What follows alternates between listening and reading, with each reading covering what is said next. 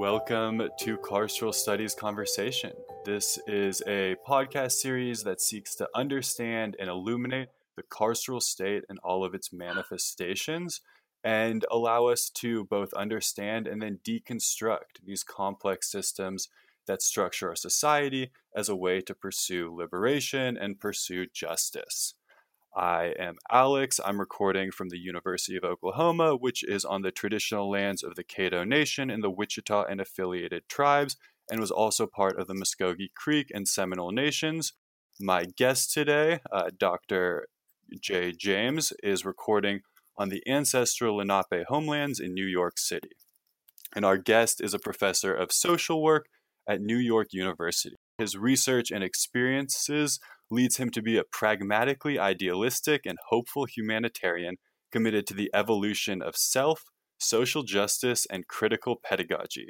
He is the director of the Evolving Justice Initiative, an educational initiative to build community and explore justice in action, which we'll hear a little bit more about today. Thank you so much for being in conversation today, Professor James. Hey, thank you. I'm excited to be here. I'm actually in Philadelphia, and I don't know, the what captured land this is, but to also acknowledge that, like Philadelphia, as much of the United States as much of the world is captured land. So, much love to the Aborigine people who existed here, whose histories have been, whitewashed in white supremacy. Absolutely. Thanks for correcting me No and worries. making that statement, because it's important, especially as we're talking about systems of colonization and systems of um, oppression. It's important to recognize that. So I want to start off, in your research, you've called mass incarceration a pandemic. Can you Yeah. explain how mass incarceration is a pandemic? Well, I mean, so a pandemic is something that, similar to COVID-19, right? It's a pandemic. It impacts people on a global level. So, to even talk about mass incarceration, I think the first thing I should say that the term is a euphemism. It's really, if we look at the mechanisms that drove slavery, they're the same mechanisms that drive what we call mass incarceration. Specifically, you go back, you look at the 13th Amendment. There's a lot of evidence there that shows, the end of slavery, but the transition of the prison industrial labor. You saw convict leasing system, you saw black codes, you saw ideologies that substantiated criminality. And today we have, more black men incarcerated than were enslaved in 1850. But this is not only an American thing. I think if you look at most of the countries in the diaspora, people of color are similarly impacted disproportionately via carceral systems. So, it's like it's a framework and a model that has been utilized throughout the world to continue the historical oppression of people of color. Yeah, I appreciate you putting that way and tracing that historical lens. And some people might posit mass incarceration as like a backlash to the civil rights movement, but it sounds like you're putting it in this longer continued strain of oppression and of exploitation of labor. Yeah, I mean, I think, you can almost see two waves, right? And maybe we're going into the third wave if we're not careful. But in terms of the level of deportation, in terms of the level of electronic monitoring that is taking place, right? But maybe the first wave comes in, right post the 13th Amendment in the form of black codes, etc.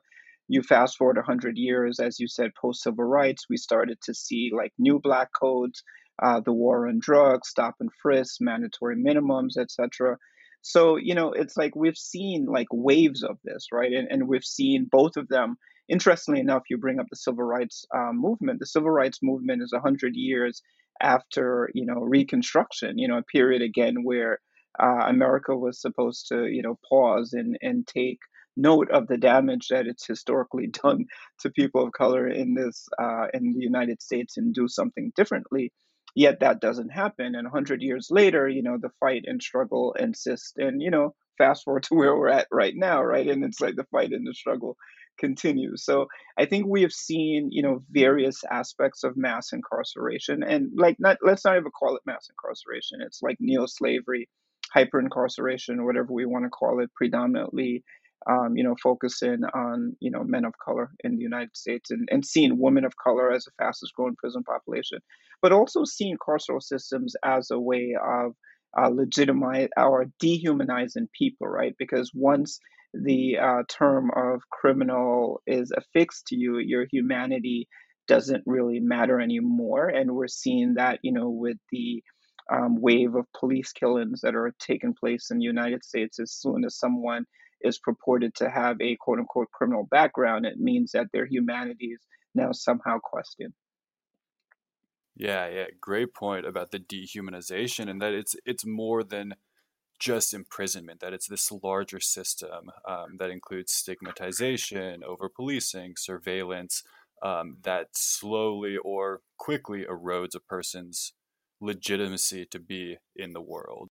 Yeah. And as such, I mean, we focused so far on the U.S. and these systems, but you mentioned that this is a global phenomenon. In Africa and the Caribbean, um, people of color are disproportionately surveilled, incarcerated, exploited. How is this pandemic or this neo-slavery a global phenomenon? How is it a global phenomenon? Yeah, like how would you frame it as a global Well, I phenomenon? think it's the same framework, right? I think one of the things that we don't talk about is that, like, racial injustice isn't just people didn't just it's not happening happenstance, right? Like racial injustice is very much predicated on capitalism, and capitalism is very much predicated on having an exploited class. So, if you can, again, first, I think you look at the genesis, you looking at, there's a really good word that I like. It's called Sankofa, and it's a West African proverb, and it usually has the bird like turning around, looking back, and it says, "To understand where you're going, you have to understand where you're from." So I feel, too often we have these conversations too soon, from surface level. I think we have to understand there's a framework that I learned a few years ago, and I think it's incredibly important to this conversation. Um, Utilizing a historical perspective, right, is really critical, but then also understanding the mechanisms of oppression. So the four eyes, looking at the ideologies. So initially, it was okay for us to just say blacks were slave lazy, and they were like not as smart. And then as that became like played out, it's like you had to create another mechanism to justify their exploitation, and to maybe connect it to, again, right, like there's an analogy I like to use. Slavery was the engine that like built America. So to and much of the world, right, much of the quote unquote G8, these are all countries that are like, their wealth is a byproduct of, colonialization, and the exploitation of countries of color, right? So when you move into when you take an engine out of a car, you gotta and you want it to continue to go, you need to put another engine. So slavery was once the engine that built these countries. Now you're starting to see the ideologies have shifted, right? And the ideologies that like justify this new mechanism of exploitation is often tied to, carceral systems, right? And again, it's that dehumanization. So if you look at most of the people who have been, who are vestiges of the legacy of slavery, they're also the people who predominantly make up carceral systems, again, not only in America, but throughout the world. So it's like you have a blueprint, you have a formula that's tried and true, right? That you're essentially you've exported. So I'm from Jamaica, and similarly, so maybe it's not, you don't see the carceral state in the same maybe like racial way that you see in the United States, but you see it according to class, right? The folks who are, again, make up the majority of people in prisons are the people that are permanently have been disenfranchised within the systems and the communities. And you can see that framework like happening throughout the world, right? And it's once someone is identified as a quote unquote criminal, our empathy is eroded towards their plight. That's really interesting, and I want to follow up on a few things. I mean, I like that you put that in perspective. This global exportation of racial capitalism. That capitalism requires these hierarchies and these divisions between people, which are oftentimes um, predicated on race and racial differences or perceived racial differences, and create these permanent inequities or permanent injustices. And I want to follow up with that. With as a social worker, you've studied the clinical impact of mass incarceration or neo-slavery, to use your term. Um, so what is the clinical impact, and Yeah. how does that impact or that trauma extend beyond imprisonment to inform these cycles of reentry and recidivism? Yeah, no, that's a great question. So I'll share a little bit of how I even came to the work. So at 18 years old, 1994, I was arrested and charged under the Rockefeller drug laws. I had never been arrested before. I was arrested on a series of conspiracy charges. At arraignment, I was offered 40 years to life. 18 years old. Um, but yeah, this wasn't just my story, right? This was, the height of what we would call like mass incarceration. You think about 1994, you think about, like Wu-Tang Clan's 40 of us in the back of a bus, life is a shorty, shouldn't be so rough, Uh, everyone, right? Tupac's Dear Mama, like everyone was talking about like what was happening. So for me, I was also one of the people that was experiencing these systems, and I would ultimately be sentenced to 7 years to life at 18 years old, and the judge told me that he was doing me a favor. So after having this experience, I naturally knew what the system was, and I really left wanting to destroy it, knowing the impact. Yet I'd never considered, like what you said, the impact was always so in your face, right? What do you mean, what's the impact? The impact is, millions of people incarcerated. The impact is millions of people disenfranchised. The impact is, children being separated from their parents, parents being separated, so it was always like, yeah, that's the impact. Then I was finishing years later, years removed from this situation or not, I'm finishing my doctorate now, and I'm pretty sure I'm done. I've just really mapped, like the history of prisons in the United States. Then I kind of tied in, like the lineage of mass incarceration through the 13th Amendment. So I'm like, I'm good, like 200 and some pages, I'm good. And then so I bring to my dissertation chair, and he says to me, he says, but what's the clinical impact, And I was like, no, he didn't say what's a clinical impact. He first said, what's the impact? And I was like, what do you mean? I just showed you what the impact is. And then he pushed me, he says, no, how are people impacted, clinically? And that's when I really began to like pause and think about this. And I began to look into like trauma, right? And to be like, oh my God, oppression is trauma. We can't have this conversation without talking about trauma. And then one of the things that immediately struck me was that the even the clinical understanding of trauma that we had told you that it was post an experience. So most of the people that we were talking about was PTSD, and it told you that the trauma had an impact. It had an impact on your brain. It had an impact on your biology. It literally, it created immense immense harm, for people who experience trauma. Yet, there wasn't an analysis of a trauma that was never post. There wasn't an analysis of a trauma that was 400 years old, that was 500 years old. There is no analysis of that. So as I began to, like really think about that and think about the impact of trauma, I felt like that conversation needed to be synonymous, as it was as important as, any conversation around liberation. So it's, I don't even think we're able to really quantify the impact of this trauma, right? Like I mean, we can quantify it through, like how many people are locked up or, dollars lost. But this is something that is so beyond, like generations have felt the impact of slavery. Generations will feel the impact of mass incarceration unless we really begin to heal.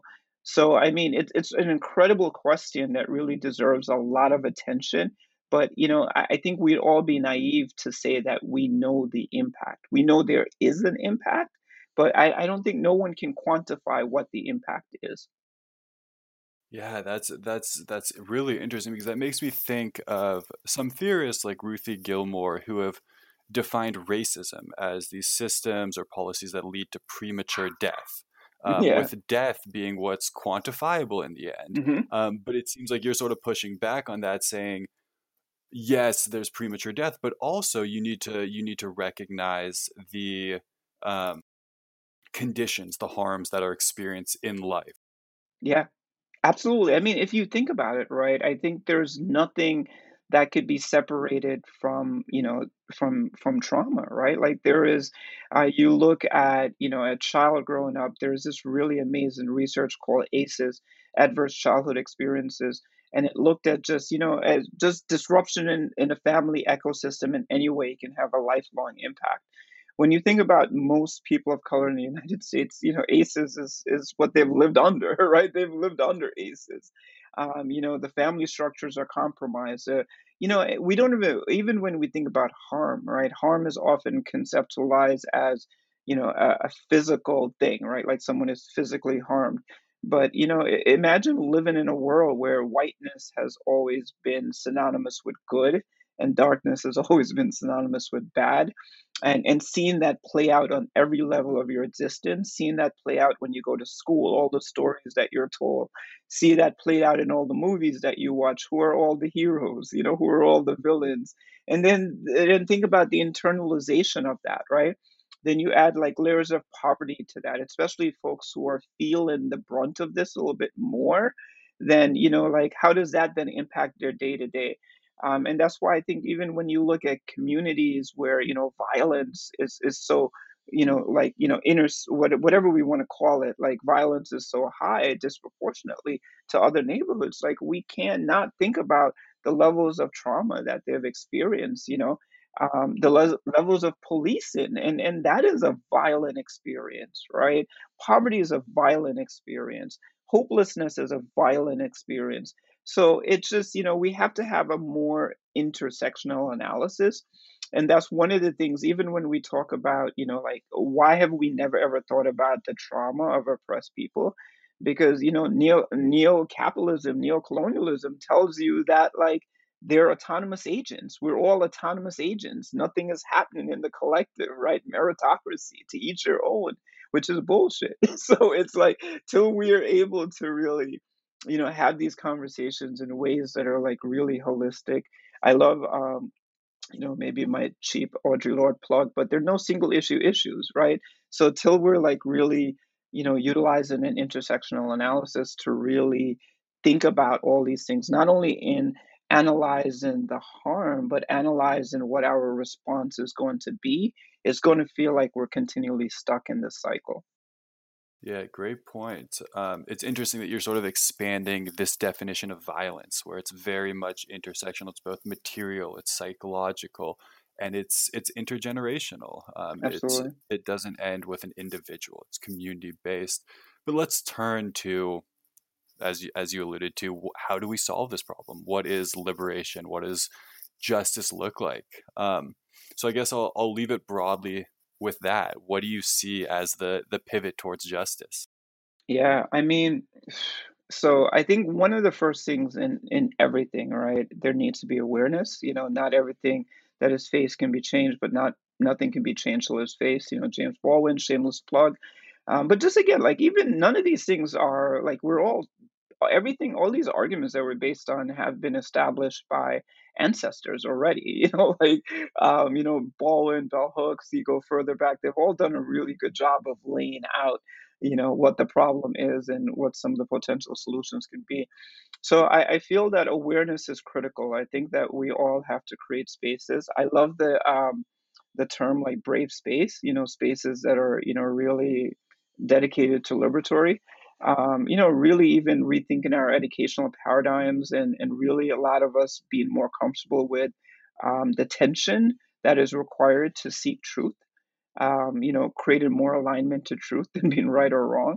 And so much of that really comes with, I think those things are contingent on our own healing. Because if we're in constant states of trauma, our ability to think is impacted. Our ability to act is impacted. So for people who don't see these things as synonymous, they're often the folks who are like burnt out. They're often the folks who are like, probably not shouldn't be at the forefront of these movements, right? And I think it's really critical that we are creating awareness. I think it's really critical that we are like doing the healing necessary for us to show up in ways that are critical, ways that are actually assessing what is in front of us and responding appropriately. And I think we can only do that because if we're in heightened states of trauma, we're always reactive. Like that's what trauma does. It tethers us to an emotion. So, as much as I feel like my anger is valid, I know that in if I'm in a heightened state of anger, I'm probably very traumatized. If I'm very traumatized, my ability to think is impeded, and I'm also creating a lot of harm for my body. So that doesn't serve anybody. So again, even, I feel just cliched this morning, but self-care is an act of political resistance, right? So it's just like, how are we realizing that these things are synonymous? So I mean, it's a really challenging question, but I think that we have to focus on the things that are in our control. And I think really, creating awareness, making sure that we're creating awareness in our communities, in our spaces, around the history and legacy of like oppression in this world. And we're synonymously doing the work that allows us to begin the healing process for ourselves and our communities. I think another thing that's really critical in this, and it's maybe part of what we're doing right now, is creating like really liberatory communities, right? Creating communities where we could again take everything that we're learning and really be in community with each other to figure out like next steps. It has to be co-created. I think that is something when I think about liberation. Bell Hooks has this saying. She says, "Education has to be a field in which we all labor." And I think it's like it has to be, right? Like liberation has to be a field in which we all labor. So we all have to do the work that allows us to show up and labor. Yeah, that's great. And you've been doing some of that work, and I'll give you a chance to talk about one of these brave spaces that you've created, the evolving justice space in New York, as to perpetuate or to create this new paradigm that balances that tension of seeking liberation and reducing harm without creating harm or without creating more harm. So what is evolving justice? What does this co-created liberatory space look like? Yeah, so I mean, it's really Bell Hooks has this saying where she says that, we have to move from an ethos of domination to an ethos of love.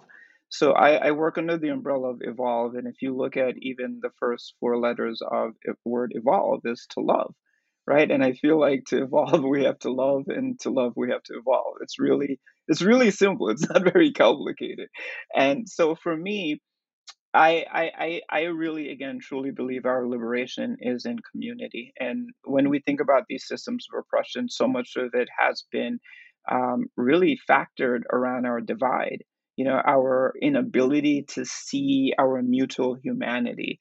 Um, so, maybe before I even talk about Evolve and Justice, I've created a framework, and just from doing this work for a while, I created a framework which I think is very pervasive through Evolve and Justice, and it starts with I usually like preface it with like who's the best rapper, and like just have us like talk smack for a little bit, and then I'll introduce like Big. And the B really starts with bias. So really like bringing into conversation like Paulo Freire, especially his work around pedagogy of the press. How do we know what we know? Understanding that we've all been, products of like the banking system of education. So if we all know that, then we all know that we have some levels of bias. So if we're able to all acknowledge that there's some degree of bias, then like we have to be clear of what's our intention, and creating like again intentional space. And is our intentional to learn? Is our intentional to have our beliefs reaffirmed? Like why are we here, right? And everyone, I think, especially now where we see such a divide, everyone has to be very cognizant of that question. And I ask folks to kind of like create, like what's your North Star? What's your value system? And I, like just really, are we aligned with humanity, or are we aligned with self-interest? And if we're able to be clear with, on recognizing bias, if we're able to be clear with what our intention is, then we can begin to build like ground rules of what it will be like to be in community. So even just, like for us to then say, what will allow me to feel like grounded in brave space? I want to feel like, there's opportunity to call me in if I don't say something correctly. I want to feel like people are listening, with the intent to hear versus respond. So just like for us to again understand like basic community principles, even when we look at a lot of Aborigine practices, they were all like rooted in these things, right? So really creating basic community practices that allow us to then show up and to bring our expertise, to bring our experience, to then like co-create awareness and action in all our spaces.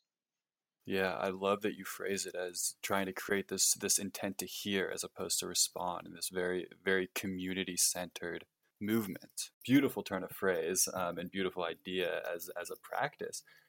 And I wanna end. I mean, this conversation has been great, and I think you've given people who are teaching and engaging with the community a lot to think about and a lot to strive for. And I want to end with the closing question that we do on this podcast. What makes you hopeful today? I'm alive. So, like, I mean, I'm just gonna jack everybody today, but there's this really great bell hook speech, bell hooks James Baldwin, where he's like, I'm alive, and by the fact that I'm alive, I have to be hopeful. And this hope isn't an academic discussion, right? Like the fact that I'm alive, I have hope. And just really to understand that I think for me, it's really a recognition and an honoring of just how many people have sacrificed for us to even be here, and that to me is very humbling. To carry that torch, so to speak, that torch of hope, is very humbling. Because as dark as this may feel, sometimes I know it's been implicitly darker. I've been blessed enough to go to Africa a few times. I've been in Ghana a few times, to be at the door of no return, and to just think about what that experience has been for people, to think about the transatlantic journey, to think about, the first winters and plantations and the brutality that took place there, and the brutality that continues to take place today. And to know that this isn't just, like an African experience, that most people of color have experienced great levels of brutality throughout, the legacy and history of the quest for white supremacy. And to know that, in being alive today, and to see the level of consciousness that is being raised around these issues. I mean, like, 5 years ago, we could never have this conversation without people like, they're communists or like whatever, or something, right? Like we would be labeled something. So I feel incredibly blessed to be in a position to engage in these conversations, and to see that these conversations are happening not only, like here, but almost throughout the world. And this feels like what Malcolm Gladwell calls tipping points, right? Like just when we continue to, build satellites, and these satellites can really like amplify the knowledge and vibration, and we all just start to connect, and I think that is such a critical part of like changing this, just again, like sometimes it may feel like we need to act immediately, and I think sometimes we just really need to create like awareness. So many of these things, I have students that will come to my class, students who lived in the hood, who have experienced all of these things and have no idea, can never, like have no idea around like how aspects of mass incarceration are function, like have no idea like, why their dad has been in prison for 20 years, right? So like someone who is so removed from this, of course they're not going to have implicit knowledge around these things. I believe in power of word, the power of narratives. I think you look at um, most theories of liberation, they're always like predicated on storytelling. The impacted people being able to share their stories, and I see that happening today. At in more spaces than ever. So, I mean, that creates a tremendous amount of hope for me. Yeah, I love that answer. I mean, Robin Kelly, among others, have written so clearly about how studying, learning, building that awareness is itself this radical act of protest. And it starts, as you say, at these satellites, these grassroots, local communities, and then hopefully creates this national, international, global movement to deconstruct racial supremacy. Absolutely. This has been such a wonderful conversation. I want to thank you so much for being on today, and for sharing what you know. Yeah, no, thank you, man. And thank you for doing this work and, like bringing it out to people, and for everyone that's listening. Just continue to search, man. This is a time where we all have to ask the why of our societies, but also the why of ourselves. Exactly. Great. Thank you so much. Thank you, man. Have a great day.